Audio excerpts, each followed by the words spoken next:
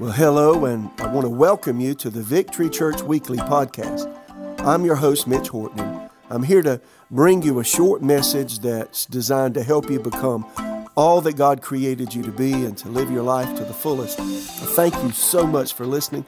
Let's get into today's message. Well, it is an exciting day to be alive. I'm so glad to be with you again today in our Victory Weekly podcasts, and I hope you're getting something out of the podcast. You know, I was just thinking just before I began the podcast here about Charles Dickens' book, A Tale of Two Cities, and it begins, just the first chapter, it was the best of times and the worst of times.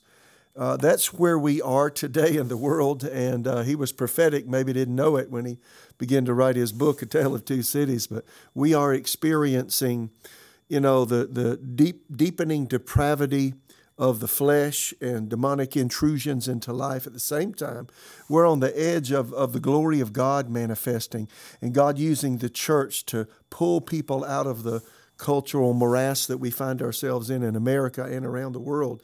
We are looking towards the Antichrist coming on the scene with his regime of lawlessness and control, and the Lord really wants to use us in the body of Christ in a tremendous way. So I'm talking about the Holy Spirit, His work in our life. God wants us to stir ourselves up as believers and become sensitive to the Holy Spirit and what He's doing in us so He can work through us. And I would just want to start, I've been talking about 10 ways the Holy Spirit works in us the last few podcasts. I want to continue that vein because I'm not yet through. John 16, Jesus said this, verse 13, however, when He, the Spirit of truth, has come, He will guide you into all truth, for He will not speak on His own authority, but whatever He hears He will speak, and He will tell you things to come. He will glorify Me, for He will take of what is mine and declare it to you. All things that the Father has are mine. Therefore I said He will take what is mine and declare it to you. So again, Jesus said the Holy Spirit will come, really take His place and guide us and lead us and help us and help us to be what God has called us to be and move us through some really challenging times. I'm talking about 10 ways the Holy Spirit works in us. I've mentioned the first 4 ways, which number 1, I've mentioned that the Holy Spirit creates in us a sense of unity in the body of Christ. Second thing the Holy Spirit does is He gives us a desire to be like Jesus. The third thing He does, the Holy Spirit produces in us a sense of righteousness or right standing with God. Number 4, and I talked about this last time, the Holy Spirit seeks to keep us pure. Today, and I talked about all that in detail, today we're going to jump right into the 5th thing the Holy Spirit does in us. Number 5, the Holy Spirit will lead us away from the harmful effects of our culture. Again, as a culture moves away from God, if you move away from God, the flesh is going to fill in the blanks, and the flesh is going to fill the cracks. You move away from the Lord, all things negative, all things demonic, they begin to make a slow intrusion. That's why we're encouraged by the Apostle Paul in 2 Corinthians 6, not to hang too tightly with people that don't know the Lord, because we don't want to absorb their ways. Listen again to New Living Translation of 2 Corinthians 6. It says, don't team up with those who are unbelievers. How can righteousness be a partner with wickedness? How can light live in darkness? So he's contrasting the believer with the unbeliever. So the believer's righteousness, the unbeliever's wickedness. I mentioned this a few podcasts ago. The believer is light, the unbeliever is darkness. The believer is Christ. What harmony can there be with Christ, the believer, and the devil, the unbeliever? How can a believer be a partner with an unbeliever? And what union can there be between God's temple, which is the believer, and idols, which is an unbeliever? For we are the temple of the living God. As God said, I will dwell in them, walk among them, I will be their God, and they will be my people. Therefore, come out from among unbelievers and separate yourself from them, says the Lord. Don't touch their filthy things, and I will welcome you, and I will be your Father. You'll be my sons and daughters, says the Lord Almighty. So again, In all we do, we're to bring attention to Jesus. So I have to ask myself, does how I dress, does what I do, does how I speak, and how I spend my time, does it bring glory to Jesus? If it doesn't, then I don't need to be doing it. The Holy Spirit, again, wants to lead us away from the harmful effects of our culture. 1 Peter chapter 4. Listen to New Living Translation, the first 5 verses again of 1 Peter chapter 4. So then, since Christ suffered physical pain, you must arm yourselves with the same attitude he had and be ready to suffer too. For if you have suffered physically for Christ, you have finished with sin. You won't spend the rest of your lives chasing your own desires, but you will be anxious to do the will of God. You have had enough in the past of the evil things that godless people enjoy, their immorality and lust, their feasting and drunkenness and wild parties, and their terrible worship of idols. And verse 4, he says, of course, your former friends are surprised when you no longer plunge into the flood of wild and destructive things they do, so they slander you. But remember that they will have to face God, who stands ready to judge everyone, both the living and the dead. So again, this is an appeal to come away from the flesh, come away from the habits of the culture around us. Don't get involved in their wild partying and the terrible things they do when they're off by themselves. And we're supposed to be a separated people. In fact, listen to what John says in 1 John 2. This is again New Living Translation. Do not love the world, nor the things it offers you. For when you love the world, you do not have the love of the Father in you. For the world offers only a craving for physical pleasure, a craving for everything we see, and a pride in our achievements and possessions. These are not from the Father, but are from this world. And the world is fading away along with everything that people crave. But anyone who does what pleases God will live forever. So King James Version, it mentions here in 1 John 2:15, the 3 enemies of the life of a believer: the lust of the flesh, the desires of the flesh, the lust of the eyes, or the greedy longings of the mind, one translation says, and the pride of life. They're not from the Father, they're from the world. So God, how many know God's called us to be a separated people? In fact, we're to shine. Jesus said, shine as lights in the darkness around us. Jesus said that we have the influence of salt in a bland, sin-filled world. So Kenneth Wuest, a Bible expositor, defines the world as, listen to this, all the floating mass of thoughts, of opinions, of maxims, of speculations, of hopes, of impulses, of aims and aspirations that are anytime current in the world. Or it's the way the world thinks about life as a whole and in general. It's the ideology of the age. Again, that's Kenneth Wuest. Smith Wigglesworth, which is very, very practical. Well, you wouldn't call him a theologian at all, but he had a real practical, close walk with the Lord. Smith Wigglesworth, an English evangelist who died in the late 1940s, he said this. He defined the world as that which cools my affection toward God. Now, that is really good. So anything that pulls me away from the Lord, anything that dampens my heart and desire towards God, he defined that as the world, that which cools my affection towards God. So, when I read that, when I hear it, I think, now what in my life comes my way to try to dampen my relationship with the Lord? God wants me to move away from those things.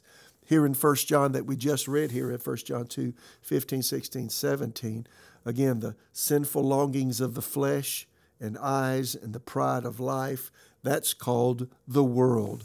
So again, what the Bible calls the world is the mindset and behavior of the society around us. And this mindset has a tendency to pull us away from our Heavenly Father. So, the world does loom large as an enticing danger for all of us. And we have to guard ourselves, don't we? So again, if we love the world, we could become friends with the world, which is actually classed as being an enemy of God. You ever thought about that? Listen to James chapter 4, verses 4 and 5, Amplified New Testament. You are like unfaithful wives having illicit love affairs. He's talking to believers now, Listen, he's talking to believers, not unbelievers, talking to Christians. You were like unfaithful wives, having illicit love affairs with the world and breaking your marriage vow to God. Do you not know that being the world's friend is being God's enemy? Now, that's some strong language, isn't it? So whoever chooses to be a friend of the world takes a stand as an enemy of God.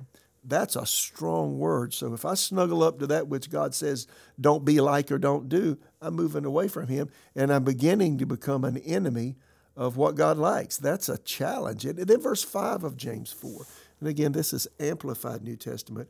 Or do you suppose the Scriptures speak to no purpose that says, the Spirit whom he calls to dwell in us yearns over us, and he yearns for the Spirit to be welcomed with a jealous love.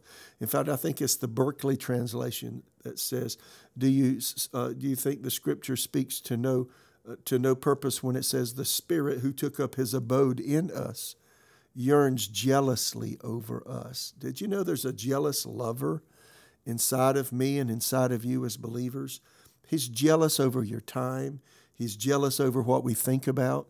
He's jealous over what we give our emotions to.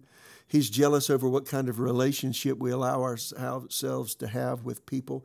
He's jealous over us because he wants to have our heart affection. You know, Susan and I have been married for this year, believe it or not, 43 and a half years. This year will be 44 years.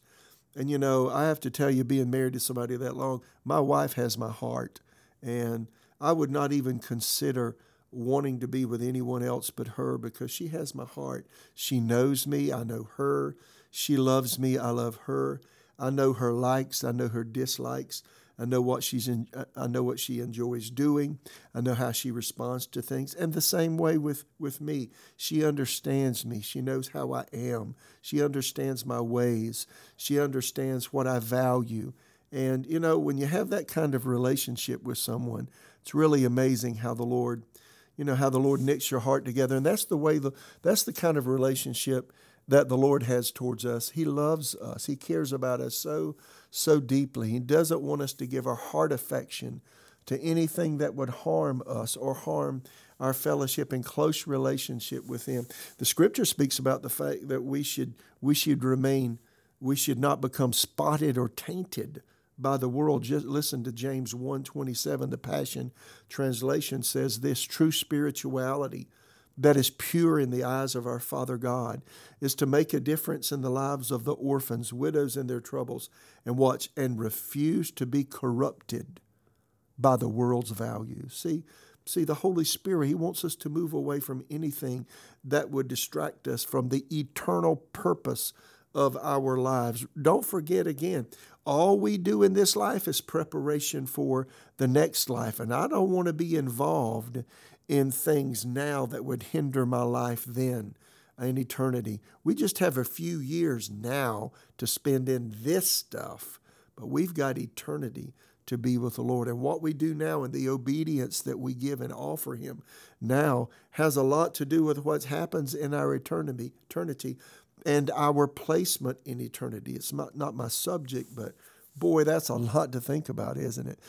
And again, the Bible speaks about the fact the Apostle Paul mentioned that we're not to be conformed to this world. I like J.B. Phillips' translation of Romans 12:2. He says, don't let the world around you squeeze you into its own mold, but let God remold your minds from within so that you may prove in practice that the plan of God for you is good, meets all His demands, and moves towards the goal of true maturity. So I like J.B. Phillips' translation of don't be conformed to this world. He says, don't let the world squeeze you into its mold. You know how you can take perhaps some modeling clay. Oh, when I was a little boy, I had some silly putty, and you put it into your hand, or actually Play-Doh. You put it in your hand and squeeze it.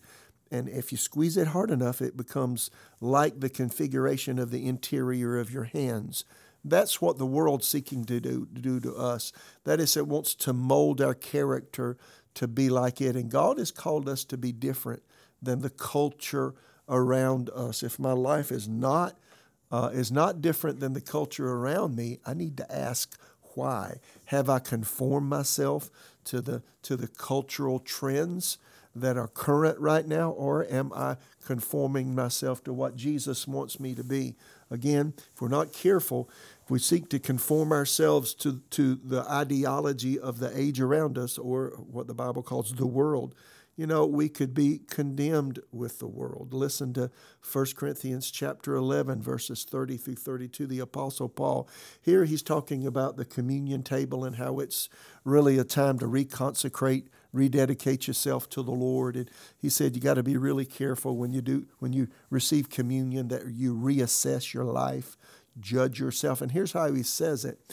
He says the people that don't do that and don't judge themselves, and they receive communion and don't really take at face value their clear relationship with the Lord. He says this is why many of you, verse 30, 1 Corinthians 11, many of you were weak and sick, and some have even died. Some people, they begin to have physical problems, and some people even died because they weren't willing to judge the areas of life that allowed the enemy to sneak in and weaken them even physically. Then he says, verse 31 of 1 Corinthians 11, but if we would examine ourselves, we would not be judged by God in this way. See, there's a call in the word for self-examination. Again, even the Greek philosophers back 2,500 years ago, they said this self-examined life is not, the unexamined life is not worth living. So we should examine or take a self-examination. Again, the Apostle Paul here said if we would examine ourselves, we would not be judged by God in this way. Verse 32, but yet when we are judged, we're being disciplined, so we'll not be condemned along with the world. So again, how do I judge myself? When I recognize a thought, a behavior, a conversation, a motive, something that I've been involved in, and I know that it's wrong and I know that it's sin. I take that before God and say, God, I did that, I thought that, I said that, etc. And say, God, you said that was wrong. And see, 1 John 1:8 says, if we say we have no sin, we deceive ourselves and the truth is not in us. But verse 9 of 1 John 1 says, if we confess our sins, that he is faithful and he's righteous to forgive us our sins and to cleanse us from all unrighteousness. See, God wants us to, that word confess means to say the same thing as. The Greek word is homologeo. It means this, to say or speak the same thing that God says about what we're doing. So how do I judge my sin? I say what God says about it. If he says it's wrong to speak the way I spoke, then I ask him to forgive me. I say, I did that, it's wrong. You said it's wrong. I ask forgiveness and help me to put it away. And whatever it is, you do it that way. That is called self-judgment. If we would examine, or King James Bible says if we would judge ourselves, we would not be judged. But then, of course, it says when we are judged, we're chastened of the Lord, that we should not be condemned with the world. God doesn't want us to lose our spiritual life to the influence of the world. So see, he gives us an opportunity to repent. And if we choose not to judge ourselves from behaviors that are causing us to become like the world, then he has no recourse but to chasten us. See, God draws us over and over again through his love, by his word, by the impress of the Holy Spirit. And again and again and again, he calls and pleads with us, stop that behavior, stop doing that. Stop holding unforgiveness. Stop that particular action. Stop those kinds of words. Stop those kinds of motives. But, if over a period of time we just become hardened to his voice and we don't listen, when we don't listen to his drawing love, but we allow the outward things, the world, to dictate how we live, then, God has no choice but to put an obstacle in our way to get our attention.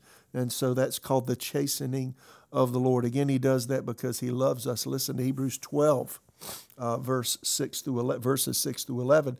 New Living Translation. Listen, here it is. For the Lord disciplines those he loves, and he punishes each one he accepts as his child. As you endure this divine discipline, remember that God is treating you as his own children. Whoever heard of a child who is never disciplined by its father?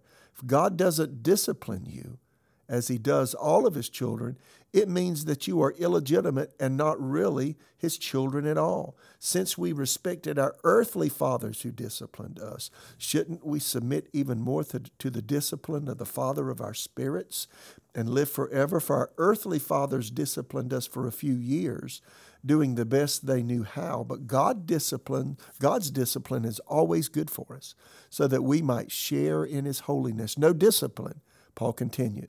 The writer of Hebrews, I believe, could be Paul. No discipline is enjoyable while it's happening. It's painful. But afterwards, there will be a peaceful harvest of right living for those who are trained in this way. So again, God chastens us first of all through his word and by the jealous conviction of the Holy Spirit. And when we choose close fellowship with the world over closeness with him, and when we refuse his tender love and his tender dealings, and we stubbornly go our own way, turning a deaf ear to his word and to the voice of the Holy Spirit and the conviction of conscience, see, then God has to go to a deeper level to get our attention. And if we're his children, he will chasten us. And so he will allow the circumstances of life to move in unless we repent and draw ourselves back to him. This level of chastening that I'm talking about here, God's hand of protection is removed, and the enemy is allowed to move in where he then can steal, kill, and destroy again. Out of God's love for us, he allows this type of chastening so we can be freed from what would possibly destroy our spiritual life with him. And that's the reason the Apostle Paul said, when we are judged, that is, when God has to come and chasten us, we are chastened by the Lord that we may not be condemned with the world. There's an example of this as I conclude today. In 1 Corinthians chapter 5, there was a young man in the church in Corinth that decided that he had freedom in Christ to have an immoral relationship with his stepmother. That's a terrible thing. I mean, Paul said, not even your culture around here does this, and you're allowing this in the church? And notice what the Apostle Paul said about this young man who was having an immoral relationship with, of all people, his stepmother. Notice what he said. I can hardly believe, Paul said, the report about the sexual immorality going on among you. This is 1 Corinthians 5, something that even pagans don't do. I'm told there's a man in your church that is living in sin with his stepmother. You are so proud of yourselves, but you should be mourning in sorrow and shame. And you should remove this man from your fellowship. Even though I'm not with you in person, I'm with you in spirit. And as though I were there, I've already passed judgment on this man in the name of the Lord Jesus. You must call a meeting of the church. I will be present with you in spirit, and so will the power of the Lord Jesus. Then you must throw this man out and hand him over to Satan, so that his sinful nature will be destroyed. Turn him over to Satan, King James Bible says, for the destruction of the flesh, that his spirit may be saved in the day of the Lord. All that is 1 Corinthians 5, 1 through 5, New Living. This young man stubbornly refused God's loving word, and Paul urges him by the Holy Spirit to cease from his sin. After Paul released this man to be chastened by the enemy, see, this man, we learn from 2 Corinthians that he repented of his sinful activity. The church basically said, I'm not taking you to lunch today. I'm not going to have dinner with you until you make a choice that you're going to step away from the sin you're involved in. We don't want that sin in our church. And sin is like leaven. It's like yeast in dough. And he said they were just basically saying, by not having fellowship with him, we're going to steer clear of you until you repent of your sin. And once this man repented of his sinful activity, he was welcomed back into fellowship with the church family because he had repented before God. So again, if you have allowed, this is a challenge. If we have allowed the world and its ways to snare us in some area of life, I want to encourage you and me to yield to God's loving word and the Holy Spirit's deep conviction. See, self-judgment is always the best route to take. Again, in the words of Paul, if we would judge ourselves, we would not be judged. Let's keep ourselves, what do you say today, so that the enemy has no inroads into our life through the world. Let's judge ourselves by confessing our sins and failures to the Lord, and let's yield to the love that God has for us as He gently draws us away from the influences of the world that Satan wants to use to ruin and mar our spiritual life. You know, Jesus has prayed that we would be kept from the world in John 17. So let's refuse to compromise. Let's be that salty light that Jesus has called us to be. Again, the Holy Spirit will lead us away from the harmful effects of our culture. Let Him work in you today. Let Him challenge you, and let Him, by the Holy Spirit, transform you. Lord, I pray for me and all of us. We're all touched by the culture around us. We're influenced by various things. And there's some things that appeal to the weaknesses in our own person. Father, in Jesus' name, draw us away from those things. And Lord, give us a tender, sensitive heart towards you. That when we think on something, or our emotions are inflamed with something, or we're involved in conversations and speech that are ungodly and unprofitable, or Lord, we're involved in some flesh activity, something with our physical body, Lord God, or some relationship that is less than it should be. Lord, give us a heart to judge ourselves. Give us a heart to repent. Draw us away from the things that would distract us from the culture around us. And Lord, lead us into a deeper fellowship with you, I pray, in Jesus' name. When we come back next time, we'll talk about number 6, and we'll take that. The Holy Spirit wants to give us, this is the next time, a sense of belonging with the Father. We'll talk about that next time. God bless you. Thanks for listening to the Victory Church Weekly Podcast. I hope you're able to get something out of the message today. Before you leave, please make sure that you subscribe and leave a review on whatever platform that you're listening from. Doing this goes a long way in helping us reach a wider audience. Lastly, if you want to reach out with questions, concerns, prayer requests, or comments about today's content, you can email me at pastor@victorychurchraleigh.com. I would love to hear from you. Now go out there and be all that God created you to be today. God bless you.